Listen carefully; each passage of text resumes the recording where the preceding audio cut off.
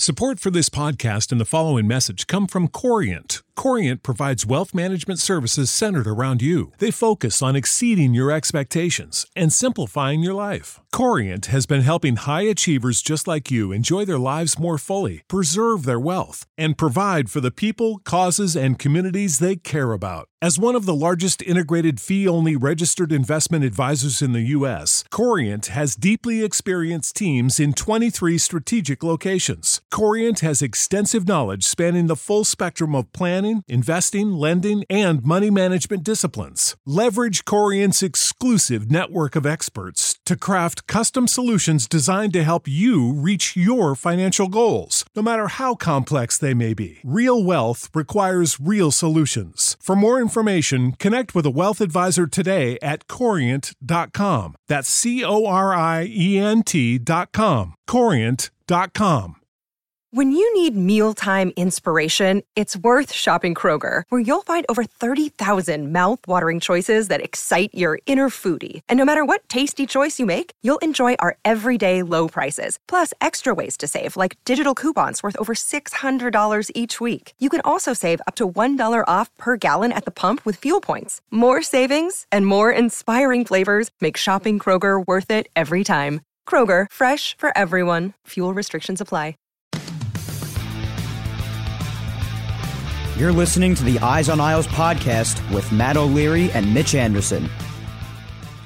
Hello and welcome to the Eyes on Isles podcast, episode number 133. What's going on? I am Matt O'Leary with Mitch Anderson. Mitch, how you doing tonight?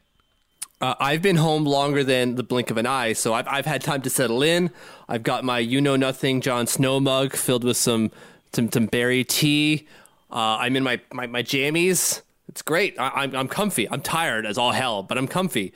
Unlike you, who I can see you're still wearing your work clothes, like you just came right in the door. This is correct. I got home at we record every Wednesday at 9, peek behind the curtain. I got home about 8:45. And it's not because of New York traffic necessarily, right? No, it's not. I had part of it was I had a dinner meeting, but it was just a very long day, and I am ready to just forget about the nonsense that happens in the workplace sometimes and talk about the Islanders, where the nonsense tends to happen on the ice. But it's my escape. I could get out from under this for a little bit, so I am ready to talk some New York Islanders hockey. Mitch, do you have an addition for us? I do. So it's the 133rd episode of the Eyes on Isles podcast, and I'm going with Felix Potvin, who played 33 games for the New York Islanders. Felix Potvin. Perfect. So we will get into that later, but we will start by talking about the games, Mitch, and, not pretty. Not something that we're going to want to talk a whole lot about. Obviously, you have last night's disaster.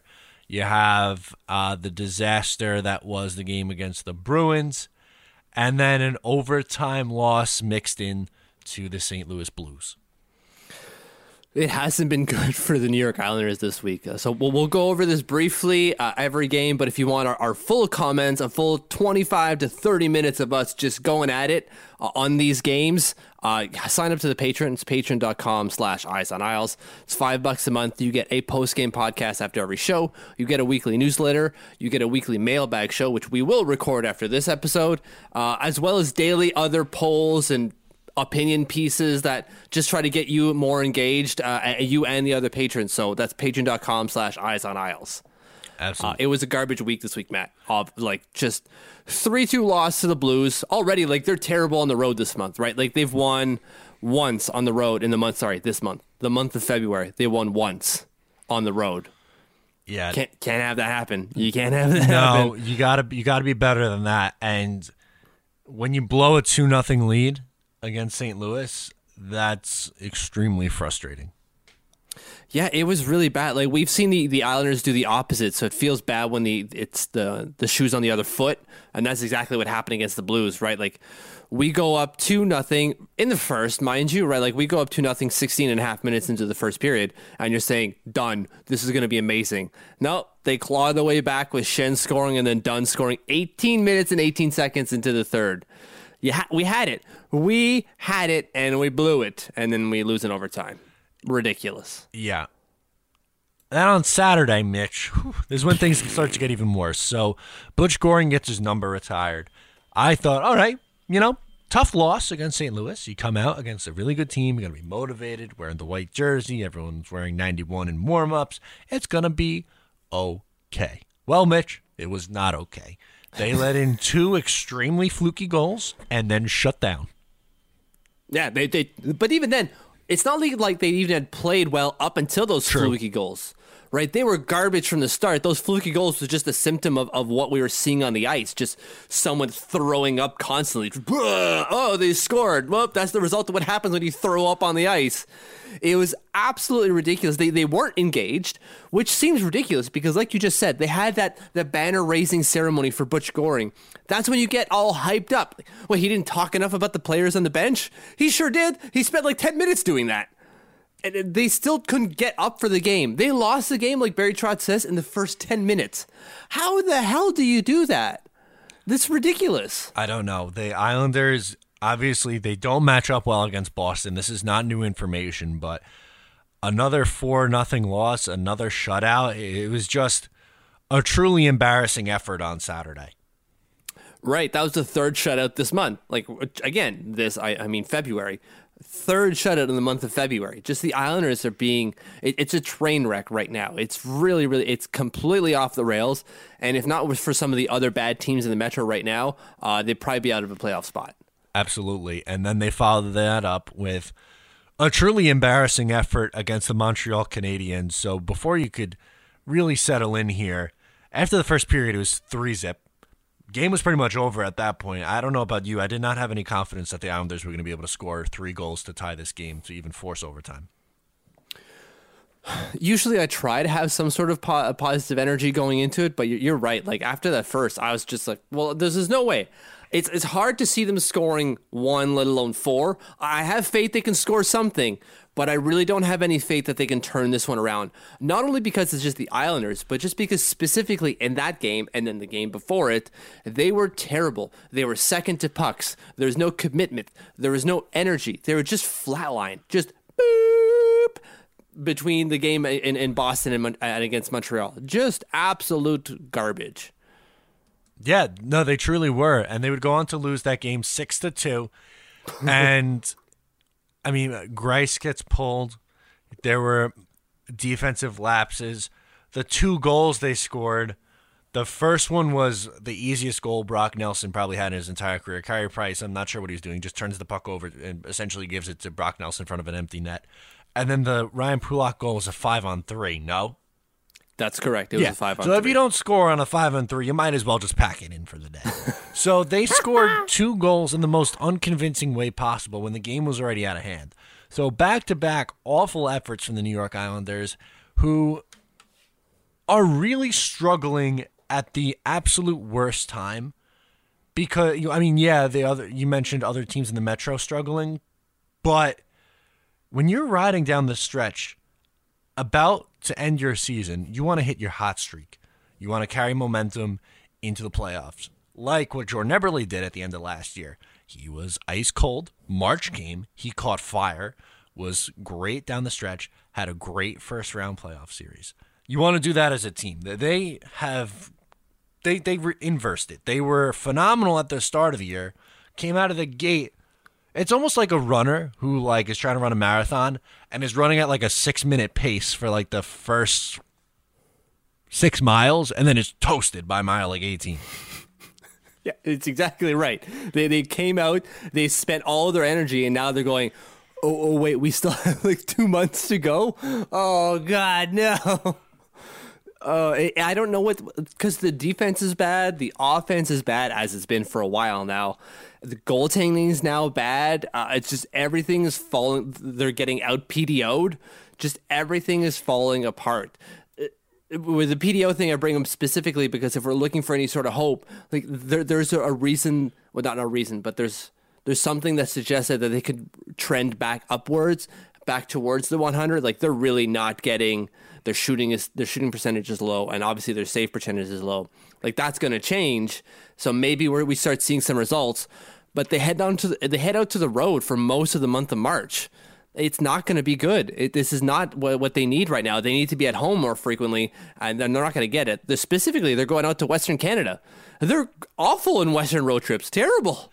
Yeah, East Coast teams going over to the West Coast usually doesn't go too well. I mean, we saw what happened earlier in the year when the Islanders went on their West Coast trip. It was disastrous, and it's like we said, it's not good when you are fighting for playoff positioning and you have essentially 7 of 8 teams in the Metropolitan very much in the mix. Yes. Thankfully, they head to Ottawa on Thursday, where more on them later. It's again completely imploding upon them. Yes. God, what a tire fire. Thank God for Ottawa. But you're welcome. We just wanted to get you some context for what we're going to be talking about. Go over the games briefly. Plug the Patreon. Like Mitch said, each one of those games right after, well, we do a post-game article, put that on the site. Then we're recording an episode, a full 25, 30, sometimes even longer than 30 minutes if it calls for it on a game. And we just kind of vent it out, talk about winners and losers, who played well, who didn't, and all that fun stuff. So definitely want to check that out. Patreon.com/Eyes on Isles. So with that, we kind of hinted at it a little bit in this segment. Let's talk about the Metropolitan Division, how it's a super tight race and everything like that, and just overlooking everything. So it was super tight before the last couple of weeks, but it's gotten a little bit more interesting recently because a lot of these teams that were on fire have dropped off, including the Islanders, obviously. Right. Like Pittsburgh is they're 1-6-0 over the last 7 games, 4-6-0 over the last 10. Columbus is 2-4-4 over the last 10. Carolina 4-4-2, and the Rangers, who are red hot, like they won 7 in a row, I think it was, are now 6-4-0. They've lost 3 in a row. So all these teams, so that's the Penguins, the Islanders, the Blue Jackets, the Hurricanes, the Rangers, are all within. How many points are we looking at? 6 points, I think it is. 8 between the Rangers and the Pittsburgh Penguins. That's the spread here. That's not very big, and they're all kind of flatlined. So if one team could just kind of pick it up, they could start moving ahead, like the Philadelphia Flyers, who've won 6 in a row. They're now second in the division, just 3 points behind the Washington Capitals. There's spots to be, not spots, but there's a place to be gained in terms of third in the Metropolitan Division if one team, looking at you Islanders, can figure their stuff out, because other teams have started flatlining.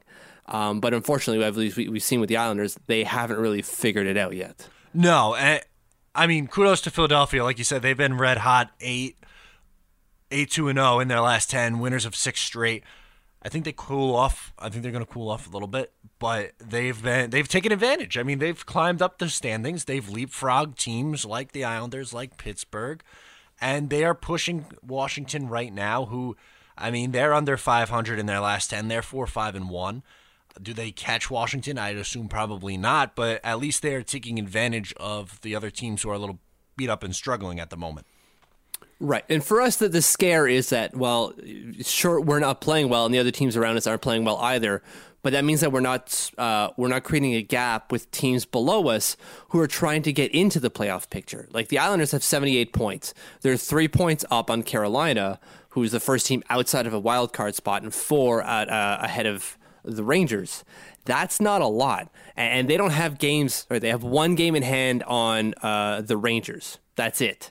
Whereas Carolina has a game in hand on them. So like there's a lot of movement that can happen here, and the Islanders aren't doing enough to create a gap. Whereas an opportunity presented itself, at least recently, with a lot of these teams not playing well, and now you're sitting here with 4 teams just vying for 2 spots, and it's not looking good. No, it's really not at all. And I mean, if you look, we looked at the records of the last 10. The Islanders have been the worst of those teams at 2-6-2 in their last 10. That's just frankly not good enough.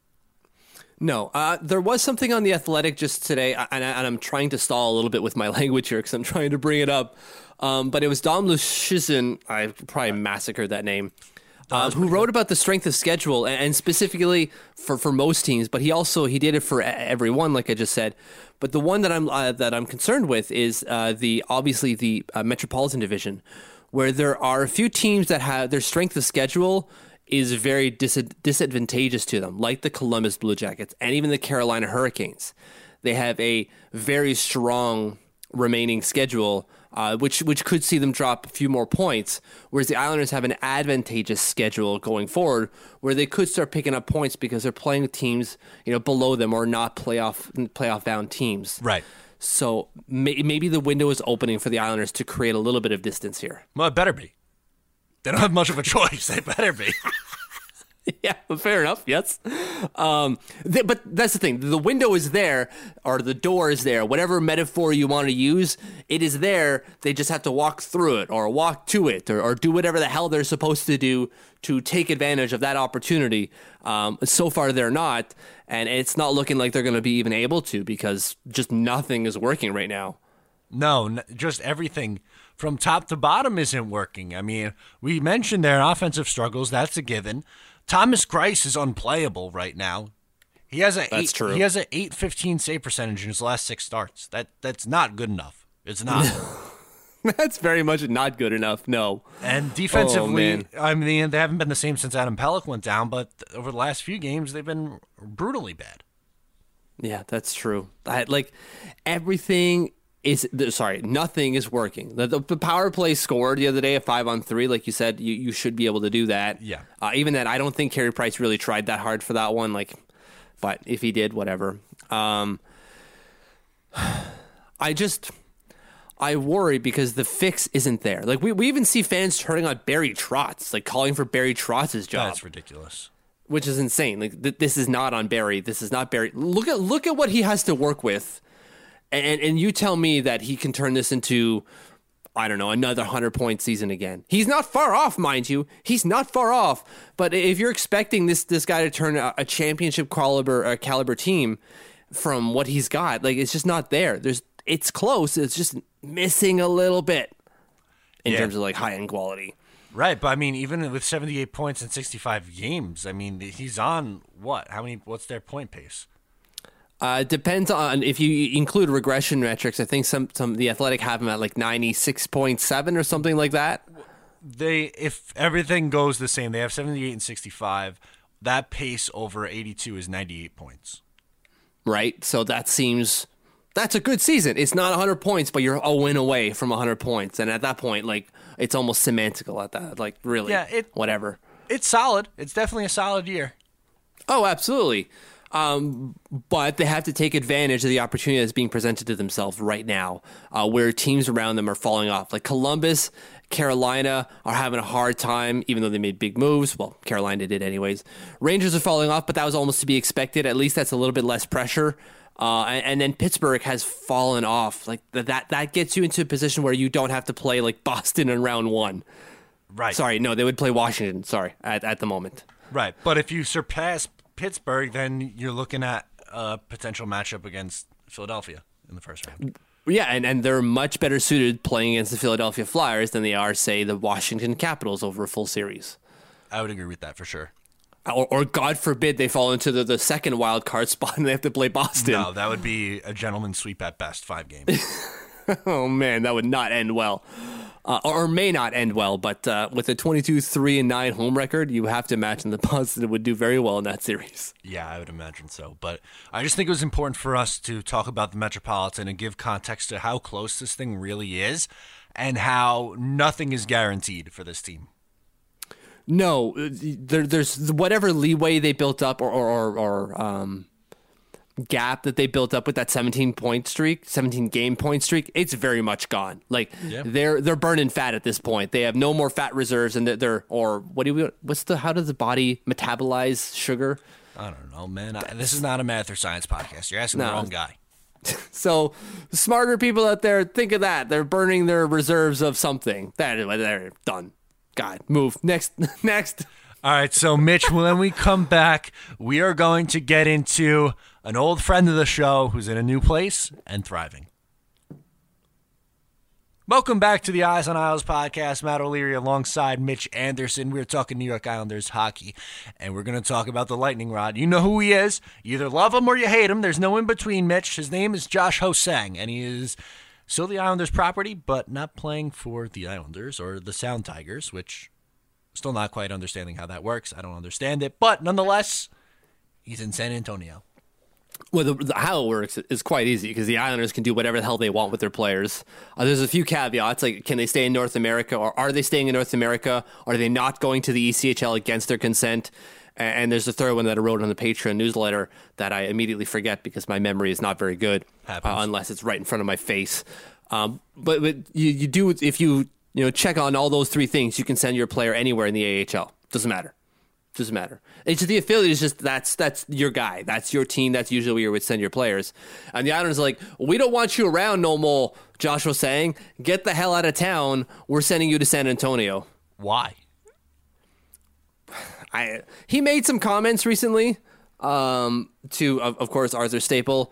He spoke to him about how he didn't ask for a trade this time around. He asked for a trade last year because he didn't want to play in Bridgeport anymore. And so he being Lou finally accepted that because he did not accept it last trade deadline.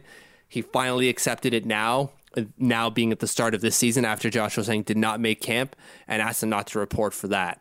And I don't think Lou really took kindly to Josh Ho-Sang putting that out there in the ether. Okay. All right. This is pure speculation on my behalf, so take it as that. But that tracks with Lou Lamoriello. He likes his, not cone of silence, but kind of like iron curtain of, I don't know if that's the proper term, but I think you understand the picture I'm trying to portray here. Just like he likes to keep things inside, and he doesn't like things getting out. And if they do get out, there's a little bit of, a slap on the wrist. And Josh was saying has already had a few slaps on the wrist where now it's kind of like 3 strikes and you're out. He has 3 points in 3 games in San Antonio. He scored a goal in his first game there. But like this is best case scenario for the Islanders even because yes, he's no longer in Bridgeport, but he's still part of their team.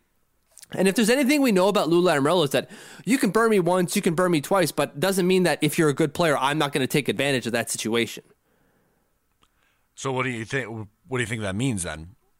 Well, for now, I think he's in the shop window. He's doing what he needs to do, and the Islanders obviously still retain his services. And if some team, let's say the Blues, because that's who that's the affiliate or the NHL affiliate to the San Antonio Rampage, come calling, say, look, we're interested in your boy. What do you want for him?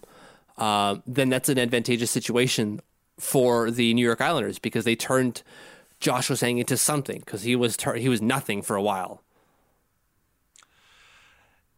Yeah.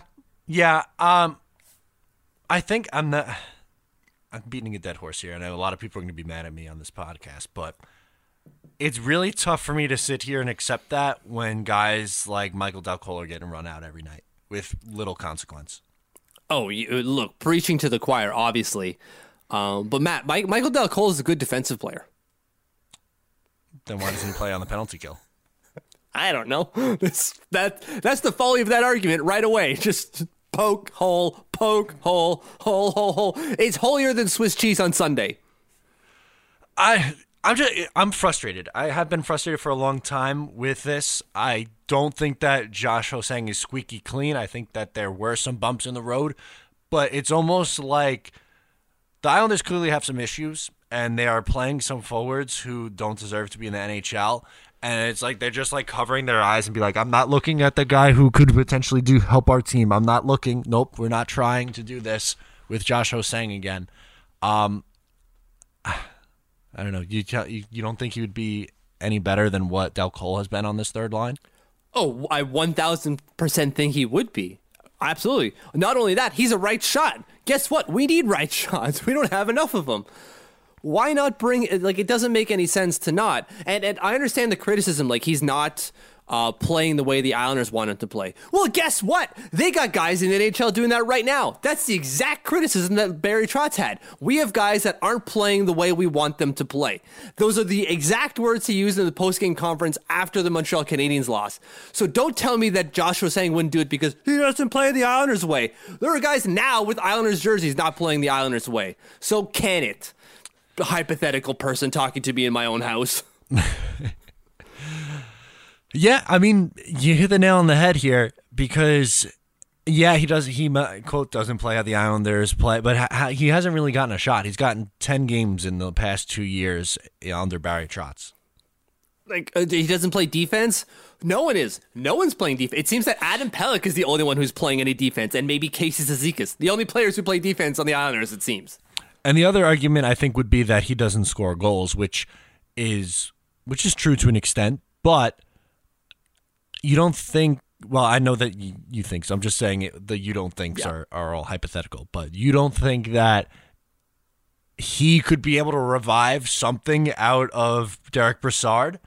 I mean, he damn near did it with Andrew Ladd, and he also he made Brock Nelson watchable 2 years ago.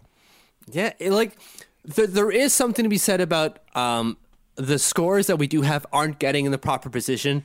And so you can get as many playmakers as you want. If the scorers aren't in position, then there's no goals to be had.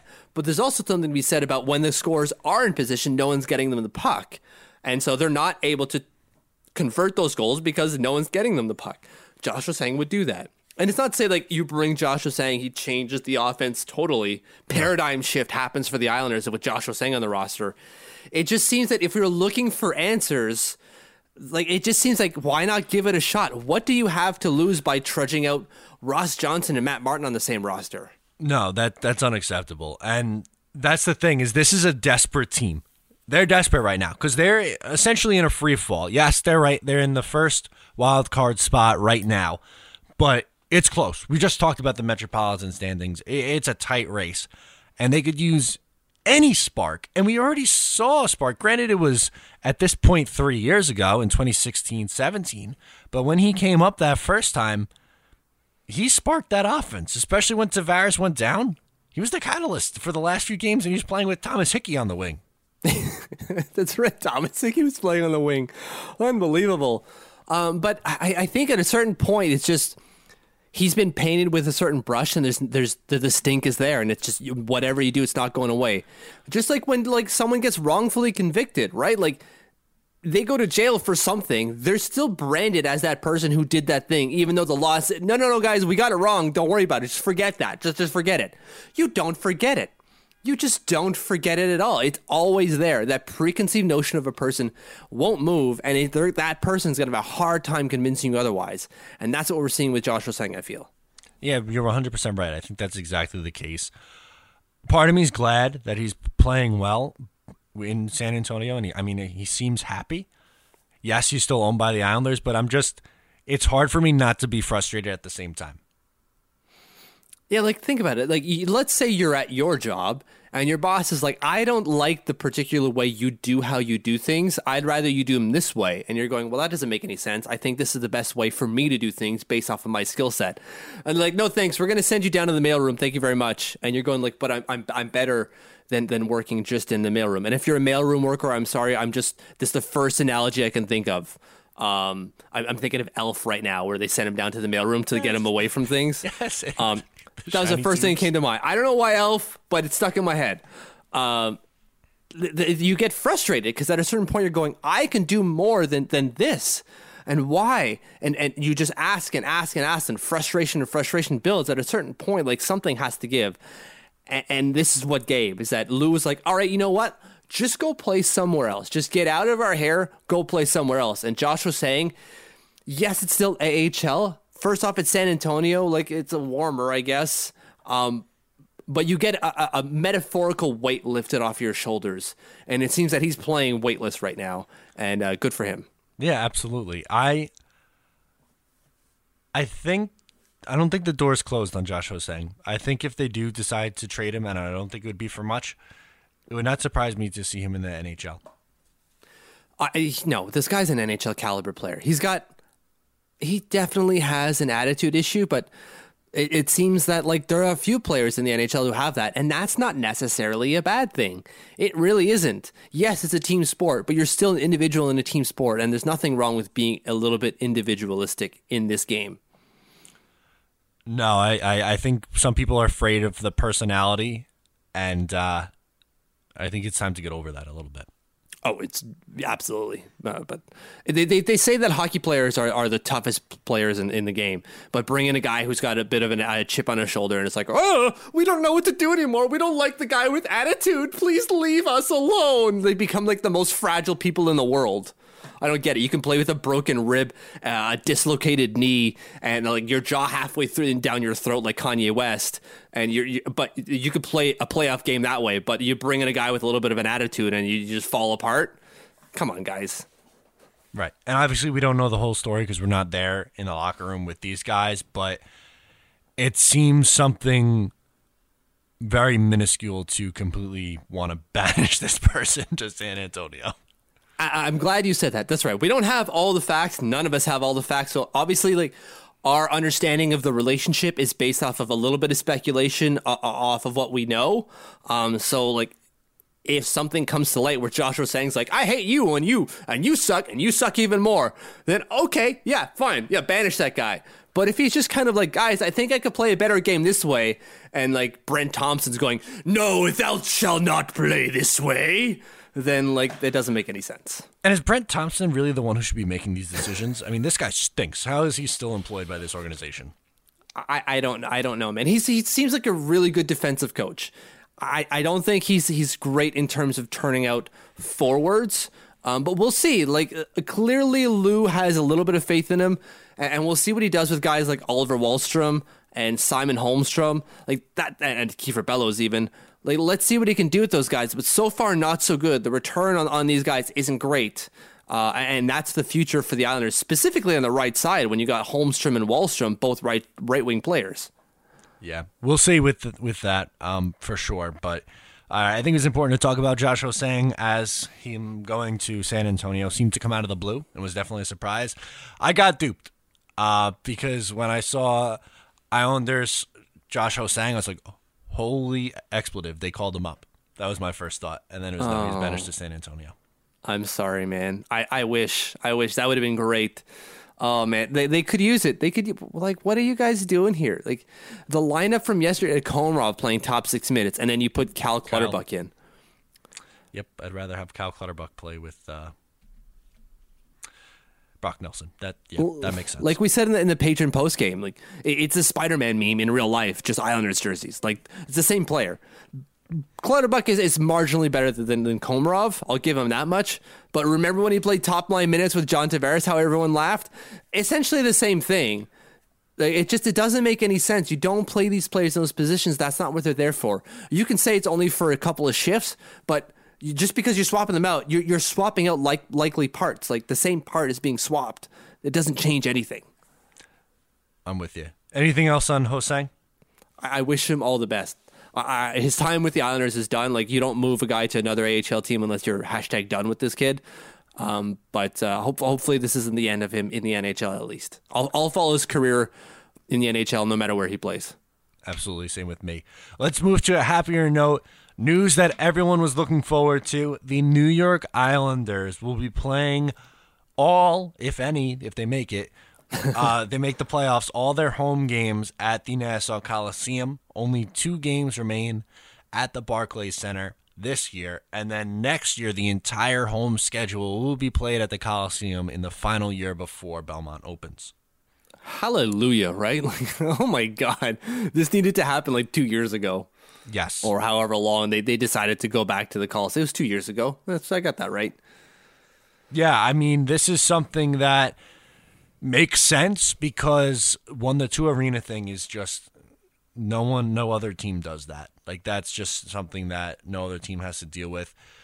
The Barclays Center didn't want the Islanders to be there anymore. The Islanders didn't want to be there anymore. It was like a shotgun wedding.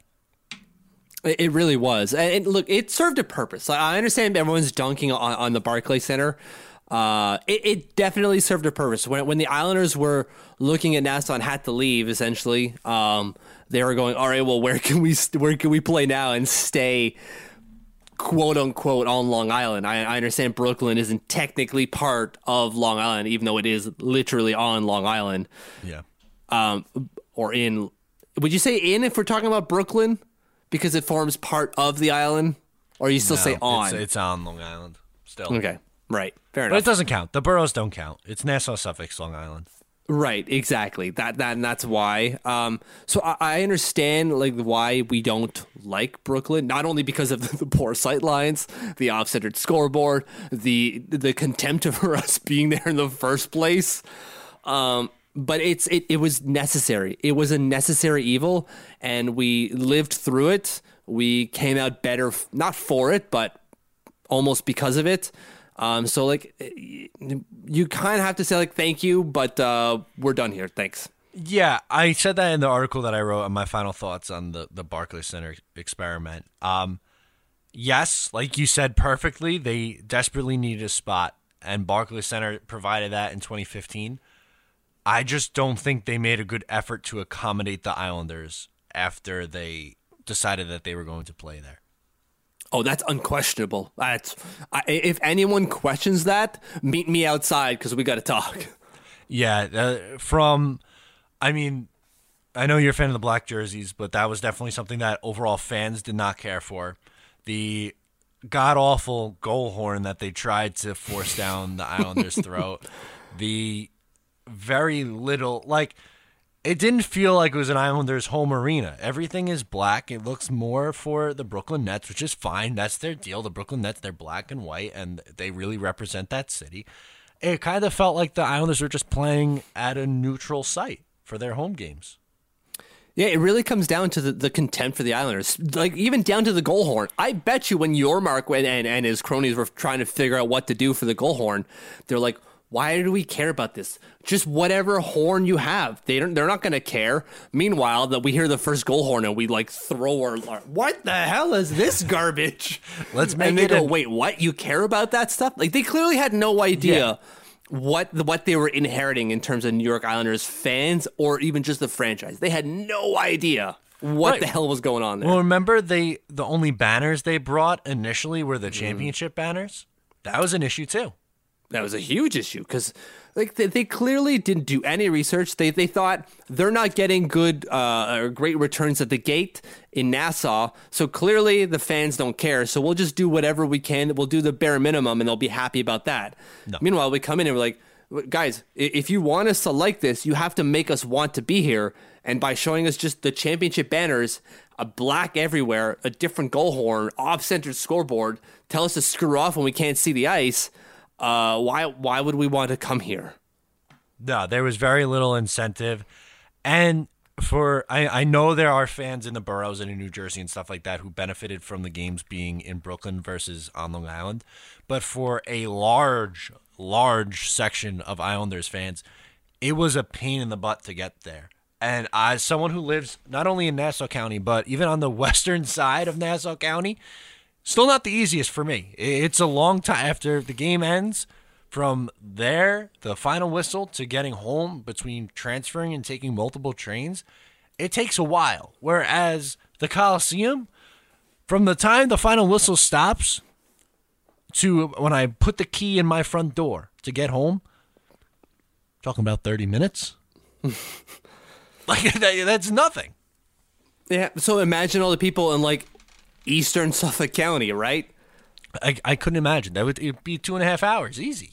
And so there's the disadvantage or the it's a no. Oh God, I'm going to say the disadvantage, but like essentially you're looking at it going like disincentive. There it is to go to games where you think I can go to an Islanders game. I have a day free. It's going to take me a full day to get there and back. No, I'm done. I'm not doing it. And so like people just didn't really go. The gate receipts were fine for Brooklyn, but they weren't what obviously they were expecting because within like, 6 months, there were rumors of like the Barclays Centers wanted to kick them out. It's ridiculous. Right. And in that first year when they made the playoffs and even in the playoff series, last year against Carolina, I mean, in the big games, the fans are going to make the trip out there. That's understandable. And the atmosphere was pretty solid for, in those series, but it was never the same. It was never going to be the same. And obviously the end all be all here is that the Islanders are getting a state-of-the-art arena. And I think we realize that Nassau isn't a permanent solution, but from the organization's perspective, from the players' perspective, and from the fans' perspective, it's the preferred location. So this made so much sense. There's very little downfall to playing games in Nassau or at the Nassau Coliseum or NYCB Live. I can't think of the whole full name, but there's very little downside. Gate receipts is one of them. Like, you can't put the same number of butts and seats as you could in Brooklyn. Luxury boxes is an issue because obviously Brooklyn has more than the Nassau Coliseum does. But in terms of the health of the franchise, this was a must. You couldn't keep going to Brooklyn. Like, you could, but that takes a toll on the franchise. And in and of itself, it manifests itself on the ice. When you have a disgruntled fan base, it inevitably manifests itself on the ice itself. And to mitigate that, clearly ownership in terms of Ledecky and Malkin wanted to avoid that and say, like, no, we have to play games at the Coliseum if we want these people to show up when we open Belmont. And if we want these people in the right frame of mind when we open Belmont, we have to have win after win after win if we want a solid launch for Belmont. Yeah, absolutely. And I think that's going to carry a lot of momentum. It's going to bring fan interest in. Like, you're going to get the more casual fans who'd be more willing to go to the Coliseum than make the trip into the Barclays Center. And then obviously when the new arena opens, everyone's going to want to go and see that. But if you're making the fans and players happy, like, why do that? We saw the quote from JG Pageau. He basically was like, I hope I don't get lost on the way into to the game. As someone traveling to NYC, I get it, and taking like the subway system for the first time, it's daunting. It's very daunting. It's not that it's hard. It's stressful when you're trying to figure everything out. And oh man, I would be a bag of nerves on that first day. Right, and I mean, like, no wonder he was a -5. I'm sure he doesn't know. Like, he gets on wherever. I'm assuming he lives on Long Island. Most of the guys do, and then you probably have to transfer at Jamaica, and then it's like, okay, well, now what branch do I have to get on once I am at Jamaica and all that stuff? And it's his first time doing it. It's got to be nerve-wracking. Yeah, like, you take a subway system anywhere, London, France. Like, it is stressful the first time, but after that first time, woo, super easy, ridiculous. I knew the subway system in Moscow at the back of my hand. I was there for 2 weeks. It was ridiculous. But it's that first time where you're going, I am lost and I have no idea how to find myself. So this is obviously, like I said, a win for everyone. There's very little downside to this aside from obviously the financial thing, which is how do I say, like, it's adding itself up, all these financial, not losses, but expenses from the ownership, right? Like new arena, new practice arena, the loss that they're going to take from Nassau to Brooklyn, or vice versa. Paying a full wage bill, even though you're not filling gate receipts, like, it's adding up. They're putting their money where their mouth is what I'm trying to get to. Oh, no, 100%. You got to give a ton of credit to both Malkin and Ledecky here. But they're investing in the team and they're investing in the future. Like, there is no reason to complain about either of those two owners. This is arguably the best owned team in the city. I mean, the Steinbrenner family with the Yankees is obviously up there. That might be number one just because of the history there. But after that, there's no question that it's definitely Ledecky and Malkin, and you can make the case for putting them number one. They got the arena, practice facility, Stanley Cup winning general manager, a Stanley Cup winning head coach, new arena. I mean, the organization seems to be in phenomenal hands, and the fact that they are saying, hey, this is better for us in the long term, we'll take the financial L for now and then reap the benefits in the years to come, is extremely smart. And not a lot of owners would do that. No, they will see the money back. They will get them. Yeah. Like, they bought the team for what, $450 million? I believe so. Just opening the Vegas Golden Knights, getting the expansion franchise for that was $600 million, or was it 500? I think Seattle was 6 and Vegas was 5. That sounds about right. Either way, it was more just to get the expansion fee than it cost them to buy the whole thing. They're going to get their money back in whatever they're investing, not only because they're doing all of these things like the arena practice, blah, blah, blah, blah, blah.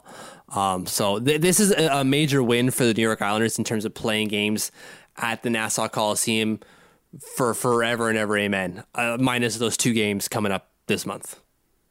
Yes, there's only 2 more times you have to make the trip to Brooklyn. And then after that, never step in that place again for a hockey game. Thank you, Lord. Yes, exactly. I didn't mind it, but I understood why. Obviously, when you get there and you see the sight lines and you see the scoreboard off center, you don't see any of the banners. Like you can feel it right away. Even as someone who's not spent nearly enough time as other people at the Nassau Coliseum, you felt it right away. But it was for a tourist or someone coming into town, like a non-Nassau or even NYC fan. It was kind of nice in terms of being able to get there and finding a nice place that's close enough to the city. But I kind of prefer staying in Nassau anyways nowadays. Absolutely. You're basically a Long Islander now. Oh, man, that you don't know how much that means to me. Wow. I'm going to go get that tattoo right now.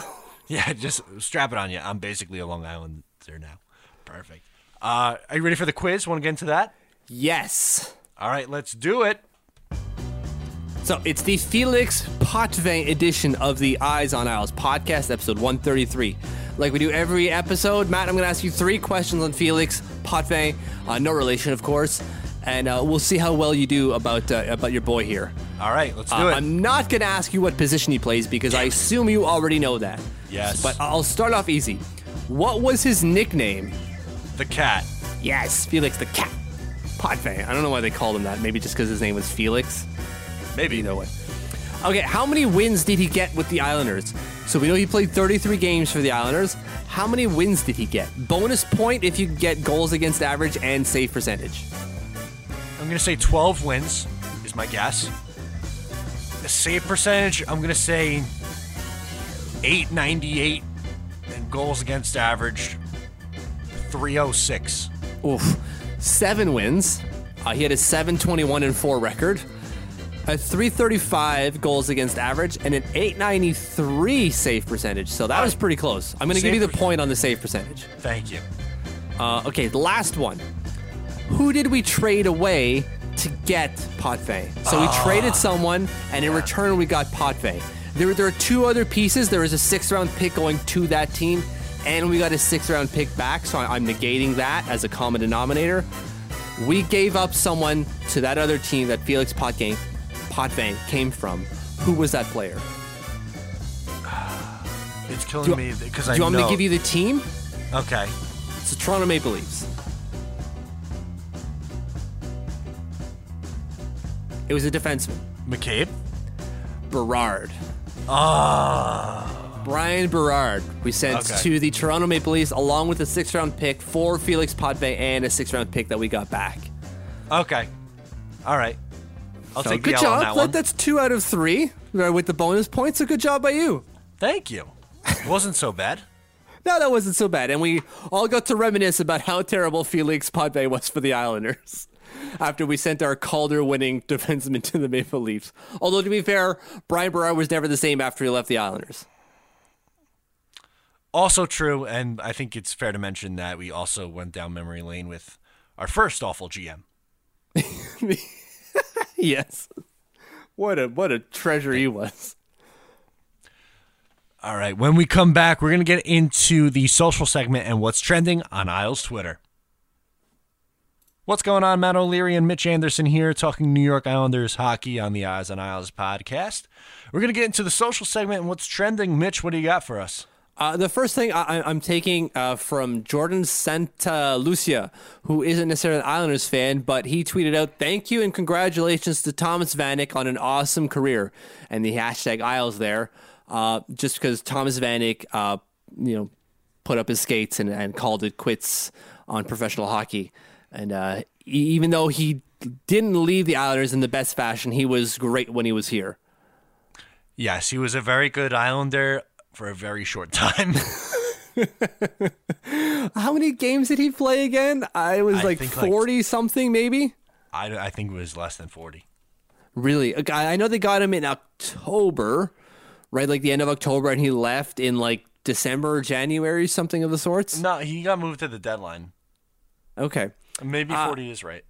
He played 47 games for the Islanders. Okay, it was more than I originally remembered. Okay. Scoring 17 goals and 44 points. Wow. Yeah. What could have been, right? If only. Yeah. My first one is going to be from Johnny Boychuk. So In last night's game, he took a skate blade to the face, and it was real tough to watch.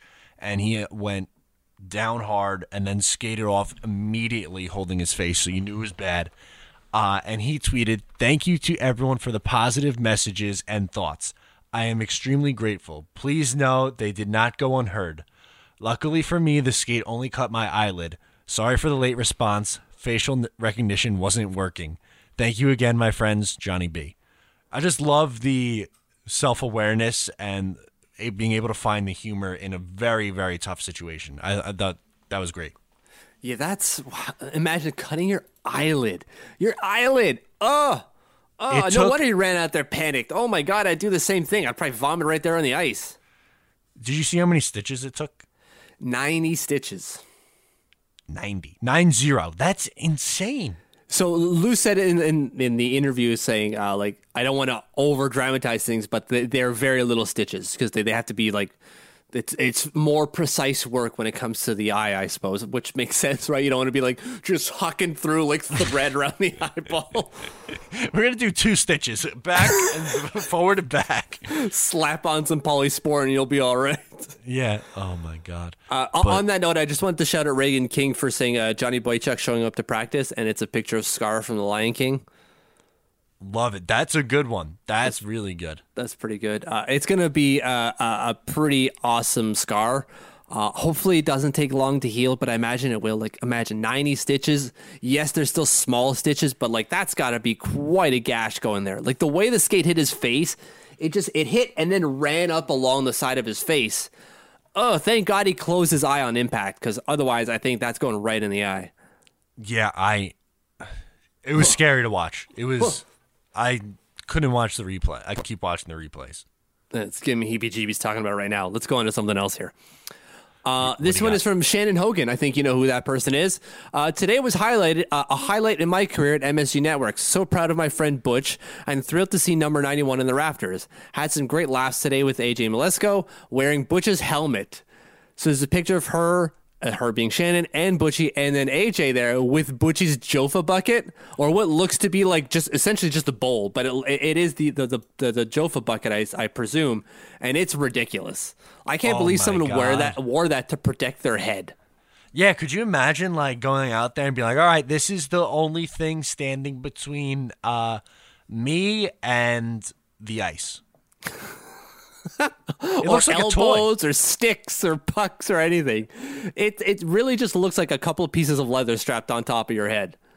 Literally. Oh, I can't imagine. I could not imagine. Like those old football helmets, right? Which aren't helmets at all, but just like, again, thin pieces of leather just straped on top of your head. You'd be like, hope you don't get a concussion. Thanks. Yeah, here's a piece of cow. Go out there. Give him hell. Yeah. I got one. Well, it's not really from anyone in particular, but the renderings of Belmont Park Arena continued to leak, and people were putting that out. Not anyone in particular, but it looks beautiful. I don't know if you saw these, Mitch. You could find them on Twitter. Just type in #Isles, and a Belmont Park Arena account. I don't know if it's the unofficial status updates on the new home of the New York Islanders. They tweet, "Enjoy some new renderings of our future home." The lobby looks beautiful. It looks like the Belmont Park racetrack. It does, right? Like it really looks grand. It's really spectacular, and the bars along the concourse, I guess, like facing the arena, that's going to be crazy. Yeah, it just looks so beautifully done. It almost like grand was a good word, because the first image, which is the entrance, I guess, or the lobby, it reminds me of like a train station, like Grand Central Station almost. Yes! I was thinking the same thing. It very just, I don't know, arches and just spatial, like there's a lot of space there. It just really looks grand. And that's going to be awe-inspiring when you walk in there as a fan. It's just taken aback by the grandness of it all. I can't wait for this arena to open, and I love any update we can get on this. I'm all over it. Yeah, I can't wait, man. I can't wait for this place to open. It's soon, right? One more season of waiting, assuming everything goes to plan. Absolutely. But anything else from you, Mitch? I have one more. It's not Islanders related, Okay. I like at all. It is Ottawa Senators related because there's some more drama going on with the Ottawa Senators that I had to get to because it's the talk of the town. Yeah, let's hear not it. so much here specifically, but in the NHL. So the Ottawa Senators hired a CEO. They hired a guy who worked for one of the biggest banks here, had worked previous other jobs in Bell Communications. Is kind of like one of our biggest telecommunicators here. Anyways, I hired him, and he got hired like a month ago, and they fired him recently. Just today, we heard that he got fired, and they said it was because, I want to get the words right, but I thought they'd have it on their actual website, and they don't. But it essentially meant like he didn't meet the core values of the Ottawa Senators. And this is Jim Little was his name, tweeted out, or not tweeted out, but sent out a note saying, I was looking forward to helping the team in the city and the Ottawa Senators. I wish the employees, the players, and coaches well. They all deserve our support. The statement made today by the team contains some language that deserves some clarification. On Valentine's Day, February 14th, we are now March 4th, the owner and I had a personal disagreement over the approach that I had been pursuing. I'm a strong-willed person, and the disagreement included me using some very strong language with him over the phone, including swearing, which he did not appreciate and for which I later apologized. It was these events, to my knowledge, which led to my dismissal. Any other inference from that statement is wrong. So he's saying, like, whatever the team is telling you about me not meaning core values, being like, if you want to think the worst of me, that isn't correct. All I did is I swore at Eugene Melnyk, and he didn't like it. Yeah, they made it seem so much worse than what really happened. Right, the second that statement came out, all I thought was like Jim Montgomery. This guy's going to go in like some sort of substance abuse program, and that's great. Or we're thinking like Mike Babcock situation where he's kicking people or being physically abusive. No, he just used a cuss word at Eugene Melnyk, which is something we've all done here in Ottawa and anywhere else in the world. And he got fired for it. Ridiculous. Yeah, certainly not the best reason to fire someone, and then to go out and infer that they did something even worse is, I don't know, it's just a scummy move all around. Right, and there's two things. Again, like I mentioned, Valentine's Day, that was a month ago almost, and like he says at the end, to my knowledge, I don't think he actually knows why he got fired. No, he's probably assuming, well, I rose my voice and cursed at him one time. Yeah, I cursed at my boss. That's probably not a good thing. It usually you get fired for that kind of thing. But like he apologized, and I again, he got hired a month before this happened. You'd think they'd vet him and know like this guy's kind of runs hot. He's probably gonna use a few cuss words. Apparently that had no bearing in their decision making process whatsoever. Just now they don't have a CEO to run things, so Eugene Melnyk is now running the Senators again. Woof. Good luck. Yeah, that's not great. No. So. Good job, Ottawa Senators. The tire fire continues. How happy do you think Jean-Gabriel Pageau is right now? Yeah, well, he's in a really nice organization for the next 6.5 years. Exactly. With owners that know what they're doing, aside from guys like Eugene Melnyk who have no idea what's what. Absolutely. So before we get out of here, let's just get a couple of plugs in. So wherever you are listening to this show, please make sure to subscribe, rate, review, all that fun stuff. Also, you can follow along with us on social media at Eyes on Isles FS on Twitter. My personal Twitter is at Matt O'Leary NY. Mitch's is at TLO Mitch. You can like our Facebook page, facebook.com/Eyes on Isles. You can visit the website, eyesonisles.com, or download our app, the Eyes on Isles app, available for iPhone or Android. And of course, if you would like to join us for the post-game shows, the mailbag, newsletter, and all other fun stuff we do over on Patreon, head over to patreon.com/Eyes on Isles. $5 a month gets you all that and so much more. Mitch, episode 133 in the books. Hopefully next week goes a little bit better and we're a little bit more positive. That'd be nice. That would be real nice if we could be positive for once.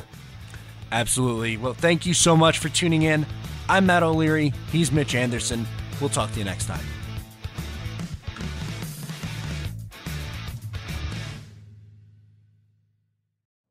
You know how to book flights and hotels. All you're missing is a tool to plan the travel experiences you'll have once you arrive. That's why you need Viator. Book guided tours, activities, excursions, and more in one place to make your trip truly unforgettable. Viator has over 300,000 travel experiences to choose from. Everything from simple tours to extreme adventures and all the niche, interesting stuff in between. So you can plan something that everyone you're traveling with will enjoy. Real traveler reviews give the inside scoop from people who've already been on the experiences you're considering. So you can plan with confidence. Free cancellation helps you plan for the unexpected. And 24/7 customer support means you can travel worry-free. Download the Viator app now and use code Viator10 for 10% off your first booking in the app. Find travel experiences for you. Do more with Viator.